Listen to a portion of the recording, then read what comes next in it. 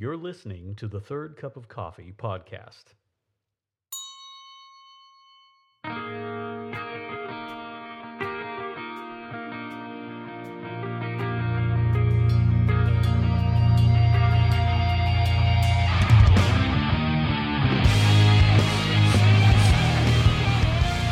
Good morning, everybody. Randy Bolander on the Third Cup of Coffee podcast. Glad to have you with us this morning. Are you familiar with the phrase, you can't teach an old dog new tricks? You know that one? I'm encountering that phrase from a completely new angle this morning, because normally I'm introducing the new tricks. And today I am the old dog, because I am trying to record my podcast using a slightly different setup. And not that you are even remotely interested in how it works. Let me just tell you, I'm at the age where different feels bad. And I know it's going to be fine. It's going to be great. But I'm stumbling and moving around in awkward ways this morning trying to record this podcast. Hey, it is a big week. We are going to gather in real time, in real space on Sunday at 10 a.m. at Gezer Park. This is July 26th. You may be listening to this too late. But if it's not July 26th yet, you can still do this. It is located about 133rd and Mission in beautiful Leawood, Kansas. And we're going to gather 10 a.m. and sing. Now, we are under a mask mandate in Kansas. And that means probably need to wear a mask. Now, I understand you can distance and outside. There's a bit of a gray area, but probably better safe than sorry. Bring your own chair because we're in a park. There's no chairs. Well, let's say and Rachel Fa'agutu are going to be leading worship, and it is going to be phenomenal. And I really, really think you ought to be there. Sunday, 10 a.m., just come and enjoy. We're going to dedicate to the Lord a real live baby. No kidding. Yeah, going to have a baby dedication. It is going to be a fun morning. Maybe an hour and 15 minutes. We're going to be up and out of there before it gets too hot. Join us Sunday, Gezer Park, 10 a.m. Now, before I dive into the teaching this morning, I have to confess, I find myself lately at odds with a hero, one of my own, and it is a strange place to be.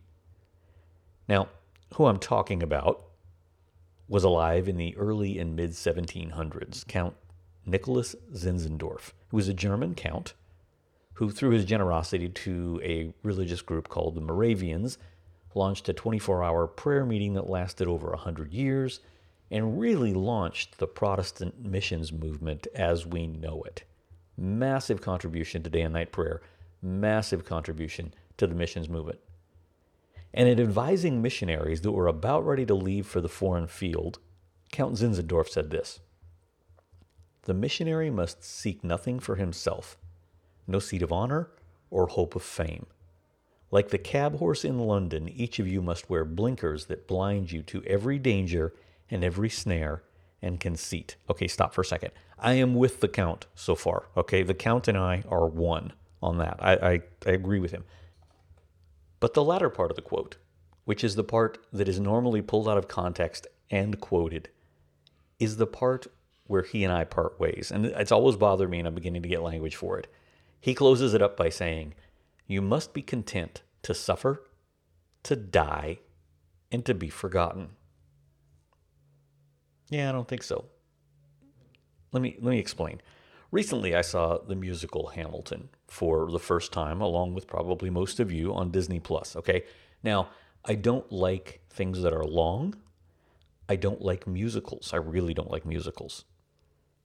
But I love history and I love good writing. And Hamilton blew me away. Everything about it, I just loved it. And if you're familiar with it, everybody has their favorite song. And as of this moment, mine is the closing number. It's called Who Lives, Who Dies, Who Tells Your Story. The song is set after Hamilton has died. Now, if you missed the cues early on in the play, Hamilton was a man driven by the idea that he didn't have enough time, and poetically, he dies in his 40s, having lived more in those 40-some years than many people do in 100. He was a prolific writer. He penned most of the Federalist Papers and countless treaties and speeches for people like George Washington. Hamilton did a lot of living, but he did it in a really short amount of time. And in the closing song, most of the lyrics are sung by the character Eliza, Hamilton's wife. Eliza outlives her husband by 50 years, and she dedicates her life to telling his story. Now, just on a very vulnerable moment, sometimes I feel like Alexander Hamilton, and you probably do too. Not as accomplished, but just as pressed. There's a lot in my heart to do, and I've already enjoyed a few more years than Hamilton did. I was out for a walk the other night.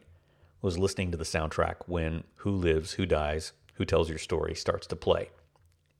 I told a friend later I was already in that emotional state where I'm kind of wondering if I'd accomplished enough in my life for my story to even be worth being told. And I heard her go into the last part of the song. It goes like this. Can I show you what I'm proudest of? I established the first private orphanage in New York City. I helped raise hundreds of children. I get to see them growing up. In their eyes, I see you, Alexander. I see you every time. And when my time is up, will I have done enough? Will they tell your story? I told a friend later, I was glad it was raining because it served to mask the fact that I was just sobbing with this idea that the things that we do that matter the most will live and be retold by other people. Now, Kelsey and I have invested our lives into kids. I want them to tell my story, not because it's my story alone, but because it's our story and it's God's story. You have invested your life into things and to people. It is not wrong for you to want them to tell your story if it's been God's story. Don't deny the power of your own journey. Don't be content to preach the gospel and die. Preach the gospel and live a remarkable life so that your story gets told over and over and over, because the author of your story didn't write it just for you to live it. He wrote your story so it could be told, not so that you would be the hero, but that he would be glorified and you could preach the gospel from the grave. So no, don't forget me. I want to preach through my kids and through what I have done in this life long after I'm dead. This week's teaching is from this past Sunday. It's entitled Little, Rough, and Ugly, Part 3, a study of the early church.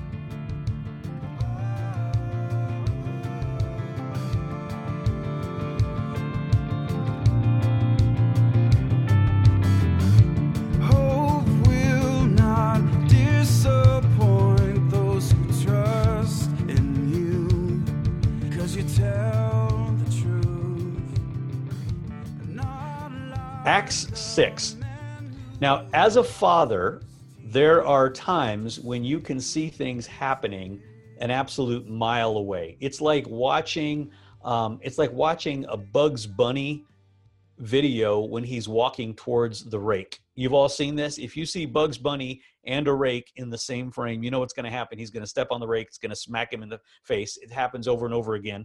Parenting is a series of Bugs Bunny rake moments. You see things coming for your kids. You know what's about to happen, and you want to stop it, but you can't always stop it.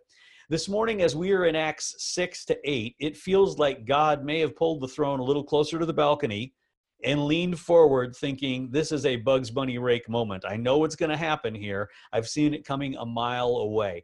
And if we were to title this passage, we would probably title it, Here Comes Trouble. Now, there's a part of me that wants to tell you how much smoother and easier and comfortable life is when you follow Jesus wholeheartedly. Unfortunately, that has not been reflected in my own personal experience, and I don't see it reflected in Scripture.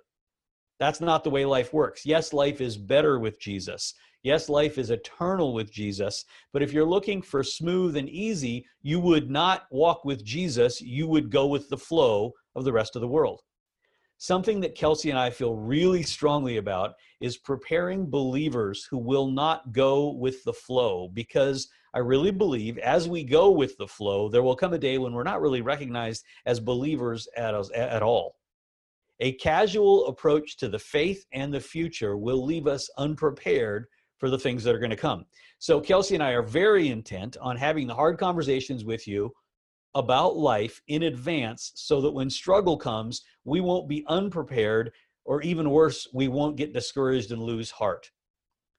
Even if you have no prophetic sense of what is happening, simple prudence would lead a thoughtful person to prepare for what might come. Proverbs 22:3 says, "The prudent sees danger and hides himself, but the simple go on and they suffer for it." Being unprepared for what might happen can be devastating.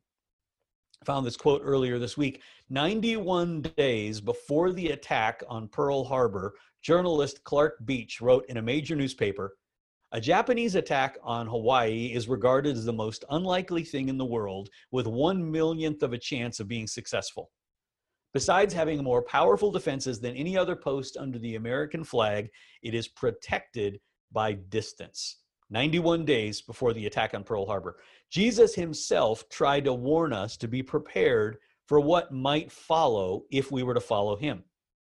He told us in John 16:33, "I have said these things." In other words, I've told you this before. How many times have you told your children? I've told you this before, but I'm going to tell you again, that in me you may have peace, and in the world you will have tribulation, or trouble is a better translation there. But take heart, I have overcome the world. He's like, you know what? In me, you're going to have peace. In the world, you're going to have trouble. And guess what? You're in both places right now. You're going to have peace as you dwell with me, but you're going to have difficulty and trouble as you dwell within the world. And this week, we see a picture of what Jesus is talking about. We see the first signs of trouble as we look at this series called Little Rough and Ugly, a study of the early church. Up until now, life for the early church has been exciting. I mean, new things are exciting for the most part. They're full of possibilities. And the church saw amazing things happen. They had seen Jesus ascend to be with the Father. They saw all of their people all in one accord. They saw the Holy Spirit poured out on them. They saw thousands of people that had been saved in just a couple of short chapters. There was that brief moment when the two apostles were in custody of the authorities, and there were those two people that died during the offering. But other than that, it had been really smooth sailing. And in Acts 6, it opens, and as I say, here comes trouble. From Acts 6 to the beginning of 8, they face difficulty in two different forms. Difficulty comes at them this way. There is conflict within, for up until now, that has been unrecorded. If there was conflict within the church, it doesn't mention it at all, and suddenly there's conflict within. There is also conflict without at a level that they have never ever faced before. It's not a one-time thing. It'll continue throughout the book. It'll continue throughout history. It will increase at the end of the age, but we see our first glimpse of conflict from without. And it might have been easy to say at this point, if you were a part of the early church, I didn't sign up for this. I thought we were looking for a king to return, and now we're fighting with each other, and we're being attacked. Church life is fraught with things that we never signed up for to begin with, because it's fraught with humanity. And also, it is the vehicle that God designed to spread the message of his son's death and resurrection and the potential eternal life. And so not only do we have wrestling from within, we have pressure from without, because Satan presses against that with all of the hatred that he has for God. Now, I am super grateful in this season of our life for the message of Acts 6, 7, and 8, because Acts doesn't whitewash the story or write out the gory parts. If the book of Acts was presented to us as a stainless steel, perfectly sterile, ideal church functioning, I think I would have quit by now. Instead, it shows us real human beings wrestling with how to serve God when there's internal problems and there's external pressures, and God moves in spite of all of that powerfully. It's what I can say yes to because it matches my experience and my history. I look at my history and I go, yeah, I see some of this happening. First of all, let's talk about external strife. Acts 6, verses 1 and 2.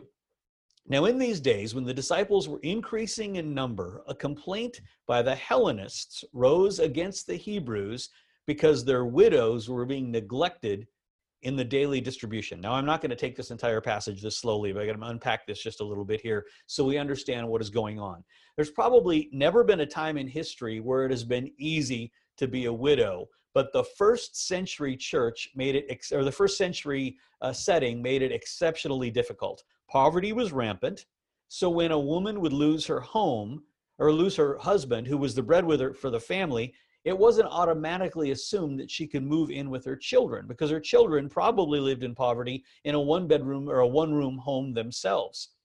And while the life length was not drastically different from what we know now, they would often live into their 60s, 70s, or 80s. The infant mortality rate was really high. So it wasn't unusual for a woman to grow old with no adult children to care for her. Times were tough, conditions were hard, water had to be carried. Just imagine all of the water that you have used in your home this morning. What would you have done if you'd had to go carry it? There was no refrigeration. There was no plumbing. Everything had to be procured day by day. And traditionally, the synagogues would take care of the Jewish widows at some level. But it appears as if those widows were Christians, that fell to the early church. And when it refers to the daily distribution of food, we have in our mind that someone somewhere was making sandwiches and they were handing those out as part of a feeding program. It probably wasn't that. It wasn't that organized. It was more family oriented. Scholars suggest that as the church would gather on a daily basis, that other families would bring leftovers and those meals would be shared with the widows who were there. It wasn't so much a family as it was, or wasn't much a system as it was kind of a family operation. And in some ways, the church body that God had assembled in that age was ripe for misunderstanding. They were very diverse, but diversity, the thing that made it beautiful, also made it volatile. The church was very diverse. We'll talk about this for a little bit. But there were two main groups in the body. They were the Hebraic Jews, those who had grown up and lived in Jerusalem their entire lives. And then there were Hellenists, or Greek-influenced Jews. The Hebraic Jews had deep roots in Jerusalem, and the Hellenists were those that had been traveling the world in the Greek culture and had returned to Jerusalem and joined the church. The Hebrews and the Greeks within the church were as different as night and day. Now, the Hebrew Jews, or the Hebraics, they probably spoke a little Greek to get by, but the Hebrew language was used in their home and it was used in their worship. The language is a part of their expression of faith. And heaven help the Greeks that didn't use the right Hebrew words when they came together to worship. I was once confronted by a dear saint because I used the word foyer to describe what she was convinced was a narthex. And that was a big deal to her because I used the wrong word. You can imagine the Hebraic Jews being offended at the Greeks that wouldn't use the right words. The Hellenists, or the Greeks, spoke the Greek language. They had been forced to acclimate to it when they travel away from the land. And they probably picked up a few Greek habits along the way in the way of dress and business and culture. And the Hebrews throughout Judea distrusted the Greeks or the Hellenists, and they considered them foreigners, even though they were completely Jewish. They might say, you are one of us, but you're not really like us. The Hebrews thought the Greeks or the Hellenists were worldly compromisers. They had left the land, they had seen the world, and they came back with all of these big city ideas. They brought dangerous customs from those cities, and they just weren't quite like them. The Hellenists, or the Greeks, on the other hand, had navigated the world, and they looked at the Hebrews and they considered them to be a little bit uptight and overly religious people who maybe had never even seen what was just over the next hill. They all had the same faith and the same Savior, but they really didn't understand one another. And even 6 chapters into the story of the early church, diversity accentuated difference that led to division. Now, remember, from the beginning of the church, diversity was engineered by God. He was the one who chose to pour out his Holy Spirit in Jerusalem on a time when it was packed from people from the known world. This wasn't a fluke. This was for the health of the church. In any healthy church, there will be people who are different than you are. Maybe the difference won't be as drastic as Greek and Hebrew, but there will be people who have the same faith and the same values, but their expression or their perspective will be very different than yours. This has value. In chapters to come, we see that this difference, combined with another element that we'll talk about in just a little bit, actually helped to spread the gospel across the known world because they were different. But in close proximity, diversity can lead to real frustration. The frustration that the Hellenists or the Greeks had with the Hebrews was that the Hellenist or the Greek widows were not getting their fair share of the food. And to the Hebrews who were caring for the Hebrew widows and leaving the Greeks to suffer, and to read the passage that was written by a Hebrew, it appears that that accusation was accurate. The Hebrew who wrote the passage said their widows were being neglected in the daily distribution. Now, again, the system wasn't very formal, so it might have been unintentional that they were doing this, but it was real. Have you ever hurt someone's feelings or done something offensive only to say, well, that wasn't my intention? I didn't mean not to feed them. It's just how it happened. To us, our intentions are everything. Our intentions are pure. Our intentions should be obvious to everybody. Our intentions are how we want to be judged. But to others, our actions are what really matter. Now, you could understand the Hebrews resisting this idea that the Greeks were not being cared for. You could understand them saying, hey, we didn't intentionally exclude anybody. If you wanted resources, you should have gotten in line. We want to help you. We're on your side. We think all widows matter. All widows mattered, but some of those widows were getting pushed away from the table. And to have some inclusivity sermon from the Hebrew believer whose mom was 10 pounds over the doctor's recommended limit when the Greek's mother was getting thinner by the day did not make it feel like every widow mattered. Hebrews might have felt strongly about unity, but to the Greek hungry widow, that felt shallow. And to the Greek leader in the church, this was a personal affront. How can you say we are all in one accord when some of us are hungry? Now, intentions really do matter, mostly to us. To an oppressed people, others are measured by what the majority does or does not do. And what follows sounds like an administrative task. When you read it quickly, it just sounds like it's an admin thing, but it was some of the most inclusive, reconciliatory leadership imaginable. Rather than being offended because their intentions were questioned, the 12 disciples took decisive action to correct the reality, regardless of their intentions. And it didn't matter if they intended or not to hurt the Greeks. They clearly had, and they wanted to make it right. If we value people that are different than us, be it race, economics, education, whatever the difference, the first thing we need to let go of is our defensiveness and arguing, but we didn't mean to. In recent weeks, our nation has struggled with her own history in regards to race, as well as legitimate present-day concerns. And I have intentionally refrained from commenting, in part because I didn't want to rush into a conversation that everyone else was talking about just because I wanted my voice to be in the mix. I wanted to take some time internally and just make sure I wasn't speaking out of defensiveness, and I wanted to examine my own actions and not just my intentions. We have to hear how others feel rather than interrupting them to tell them what we meant. And in the next few verses, the apostles recognize there was a problem, whether it was intentional or not. You know, problems are often caused unintentionally. We often don't mean to cause a problem. It just becomes a legitimate problem. We accidentally cause problems, but we never accidentally solve problems. Those things never resolve themselves just by chance. And the disciples were incredibly intentional with what they did, probably more so than you've realized. Looking at verses 3 and 4. And the 12 summoned the full number of the disciples, meaning they gathered them all together. So that when we think of the apostles, gather all the disciples and said, it is not right that we should give up preaching the word of God to serve tables.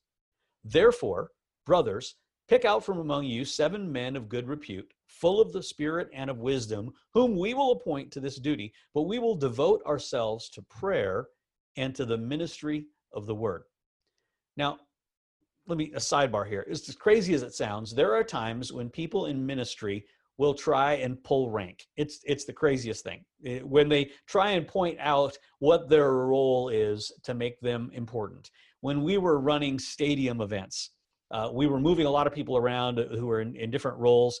And we had a man try and get to the backstage area where he was not authorized to be. And one of my staff, a young woman, early 20s, kindly told him, sir, you can't go back there. And he reared back and he looked at her and he said, young lady, do you not recognize that I am a prophet of God? And as sweetly as she could be, she looked at him and said, sir, if you really were a prophet, you would have known you can't go back there. Now, that didn't go over very well with him, but there are times when people in ministry try and throw away because they're human. And at first glance, it looks like Luke is pulling rank here when Luke wrote, "It is not right. It is not right that we should wait tables." Sounds like he's trying to get out of something he doesn't want to do. Why should I wait tables? I'm an apostle. That is not at all what he was saying. They are not considering themselves too good to do this, only that if they serve tables, they would not have the availability to do what they were called to do. And it clearly wasn't working well because there were some widows who weren't being fed. There's an artificial, unhealthy, dark line that has separated those in vocational ministry, particularly preaching, from those who serve in other areas. And it has served to demotivate many who think that the assignments that God has given them are too simple or too unimportant. Whatever is done in the service of the King is ministry. If you are preaching, that is ministry. If you are waiting tables, that is ministry. If you are representing the Lord in an administrative role, that's ministry. My point is that the apostles weren't making this a second-class activity. They were making it a priority by assigning people to do it. Never despair because your role is different than somebody else does. The fact that you even have an assignment means that God isn't wasting resources. It may be your season of waiting tables, but it's legitimate ministry. And as we read about these guys, we realize they're some of the most powerful people in the New Testament. Widows were going to be cared for because of this, and the gospel was going to be preached because of this. This was ministry. There's a passage that I read often to myself because we all need to be reminded. 1 Peter 4, 10 and 11. As each has received a gift, use it to serve one another as good stewards of God's varied grace.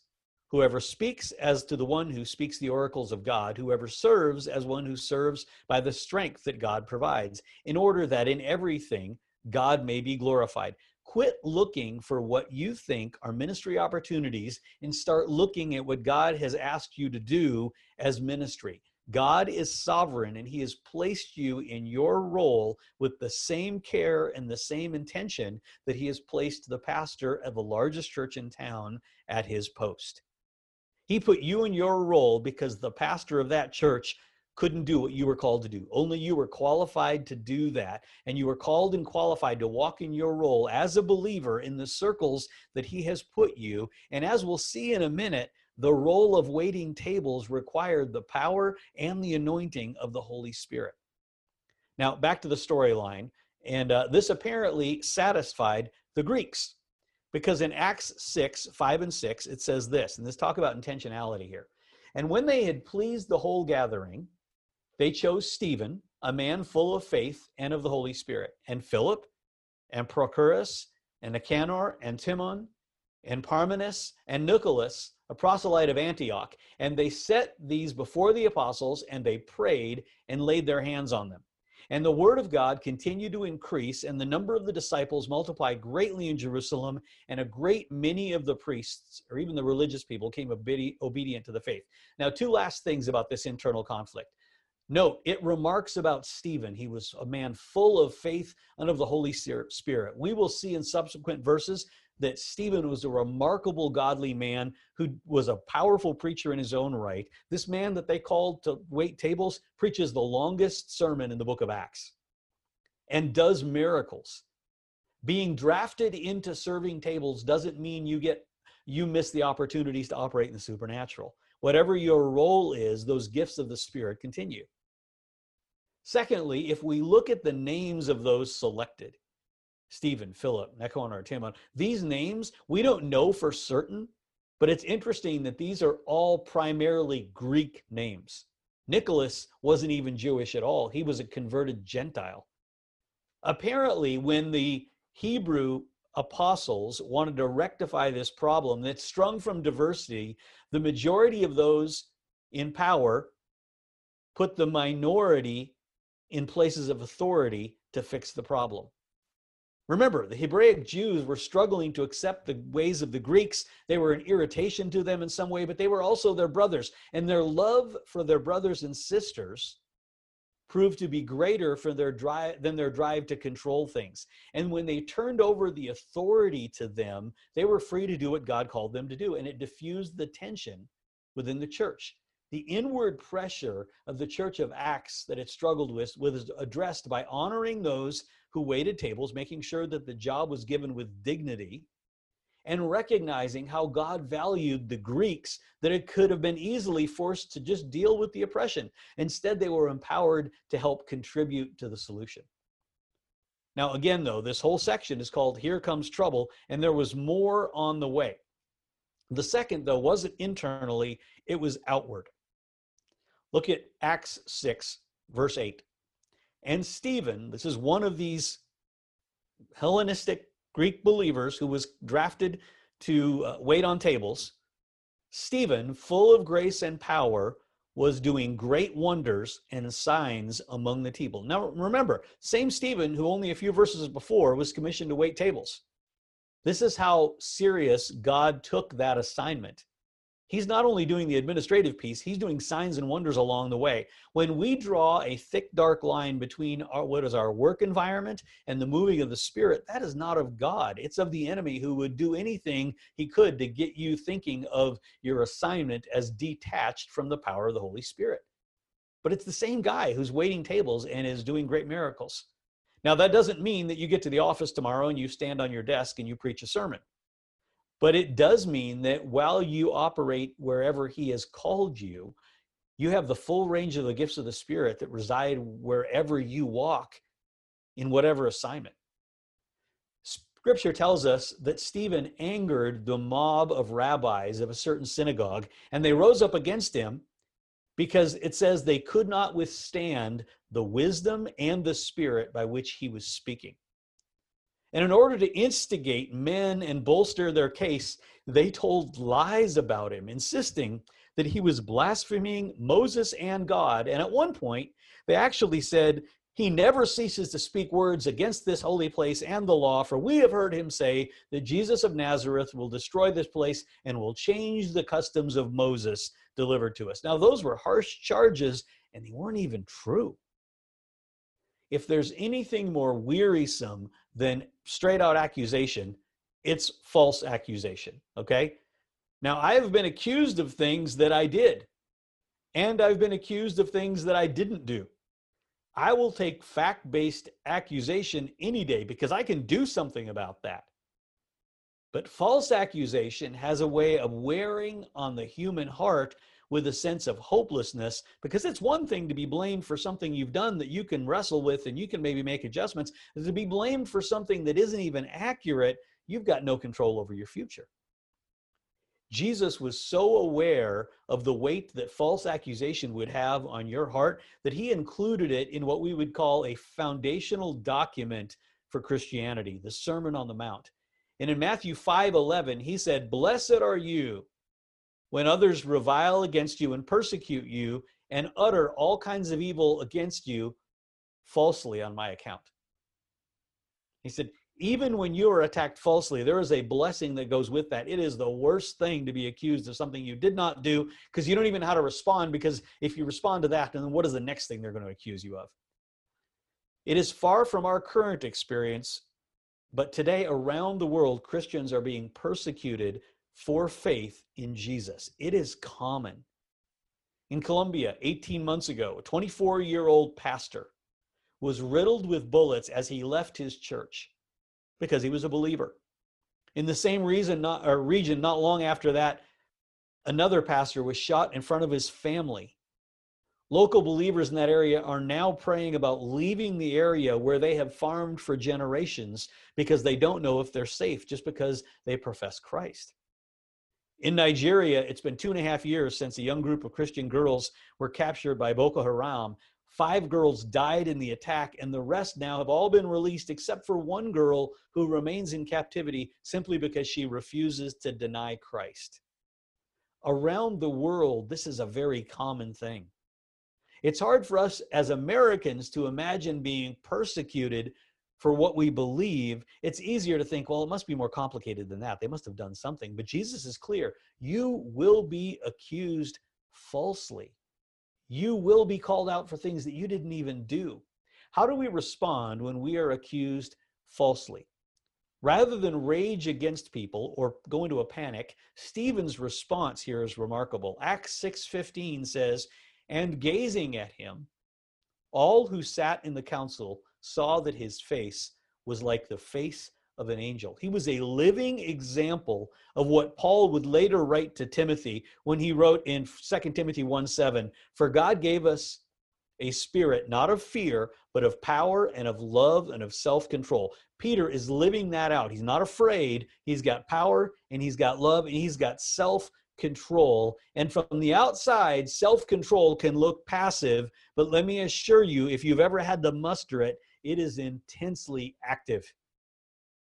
In 2 Peter, it's aligned with things like steadfastness and godliness as something that we should make every effort to supplement to our faith. 1 Corinthians 9 tells us that one who runs the race to win is an athlete that exercises self-control in all things. You don't win races passively, and you don't exercise self-control passively. It is something that you have to take charge of and be active of. Here's a word of preparation. If you can't control yourself in times of ease, you will never control yourself in times of pressure. And times of pressure are coming. Many believers around the world would say that times of pressure are already here.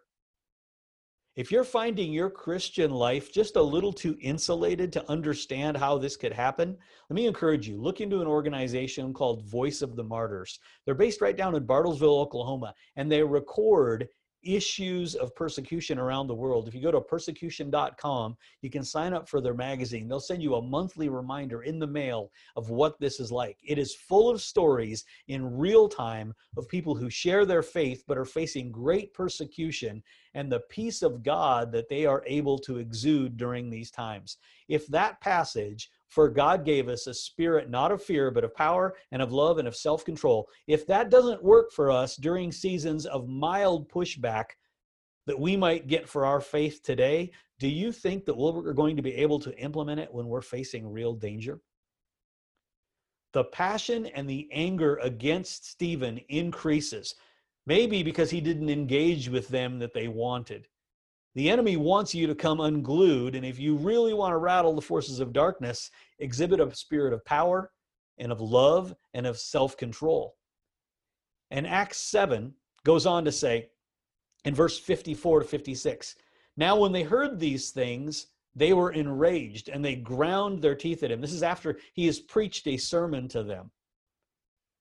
"But he, full of the Holy Spirit, gazed into heaven and said to the glory of God and to Jesus standing there at the right hand of God, he said, 'Behold, I see the heavens open and the Son of Man standing at the right hand of God.'" Now keep in mind, at this point, they've been throwing words at him. They're getting ready to throw stones, and he knows that. But Jesus gives Stephen a picture of where he is going. If you know where you're going, if you really understand the arc of history and the future of a believer, you can endure anything. If you don't understand where you're going, you're going to fold under the slightest bit of pressure.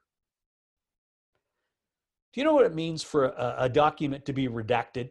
You ever heard that word? Something's redacted. Oftentimes the government will issue top secret paperwork, or they'll send it out, publicize it after they say it's been redacted to erase names, and they'll hold up a page and it looks like they've highlighted it with a Sharpie. You know, there's just entire chunks missing. You're like, I don't even understand the full meaning of this document because there's so many pieces missing.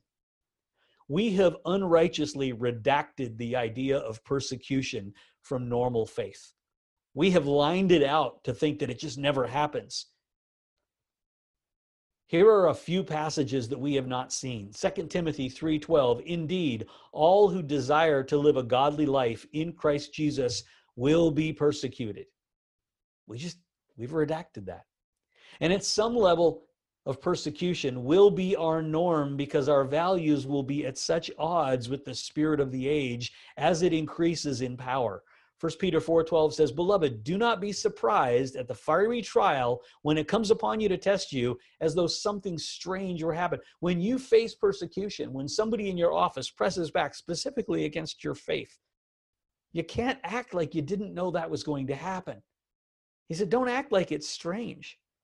Jesus himself told us, for then there will be great tribulation, such as not been from the beginning of the world until now, and will never be. He said, this will increase over time. And it's increasing even now. The Lord included this story for us, not just as a piece of history, but as a piece of preparation. This isn't just history. This is something that we use to shape our lives. Acts continues in verse 57. But they cried out with a loud voice, and they stopped their ears, and they rushed together at him, and they cast him out of the city, and they stoned him. And the witnesses laid down their garments at the feet of a young man named Saul. And as they were stoning Stephen, he called out, Lord Jesus, receive my spirit. And falling to his knees, he cried out with a loud voice, Lord, do not hold this sin against them. And when he had said this, he fell asleep. And with that, Stephen, some versions say, gave up his ghost, or he died. You can almost hear the final stones that were in people's hands drop to the ground because there was no point anymore. The work was done. He was dead. They had no idea what they had done. They thought that they had silenced the followers of Jesus, but the mob attack on Stephen stirred up hatred against the church in the city, and a great persecution broke out across Jerusalem. And what the religious people didn't expect was that the blood of martyrs would serve to press the church into spreading out across the known world, and the diversity of their church would make that even more effective. Had Stephen not suffered, the early church might have remained a local phenomenon fighting with itself for years. His death was not in vain. His life was invested. It is the beauty of life in step with the Spirit of God that we never waste a step. And even if called to martyrdom, the Lord sees it as beautiful, and the message of Jesus is furthered because of us. Now, this is not a popular message. It would be easier to tell you that victory is coming, and it would be true to tell you that victory is coming, but likewise, trouble is coming. And it comes from within the church. Now, not all that trouble leads to division. If we walk with one another with love, the trouble that rises up between us gets rectified, and it actually leads to the spread of the gospel. But trouble also comes from without. But if we stand in the peace of Jesus, knowing that even our very lives are worth surrendering for him, the message of Jesus spreads, and we get to see him face to face. My appeal would be for you to wake up from the slumber and lean hard into the call of Jesus to the cross and to a community of people to do life with. Now, we would love for that to be this community as we continue to grow. We understand these are very unusual times, but we believe that the Lord is knitting something together here. If not this community, then another community somewhere, that during times of difficulty, you would not walk alone. God of the break and shatter. Thanks for listening today. If you would like more information, go to ZoeFoundationKC.com. That's ZoeFoundationKC.com regarding opportunities to connect, as well as archives of teaching. Have a great day.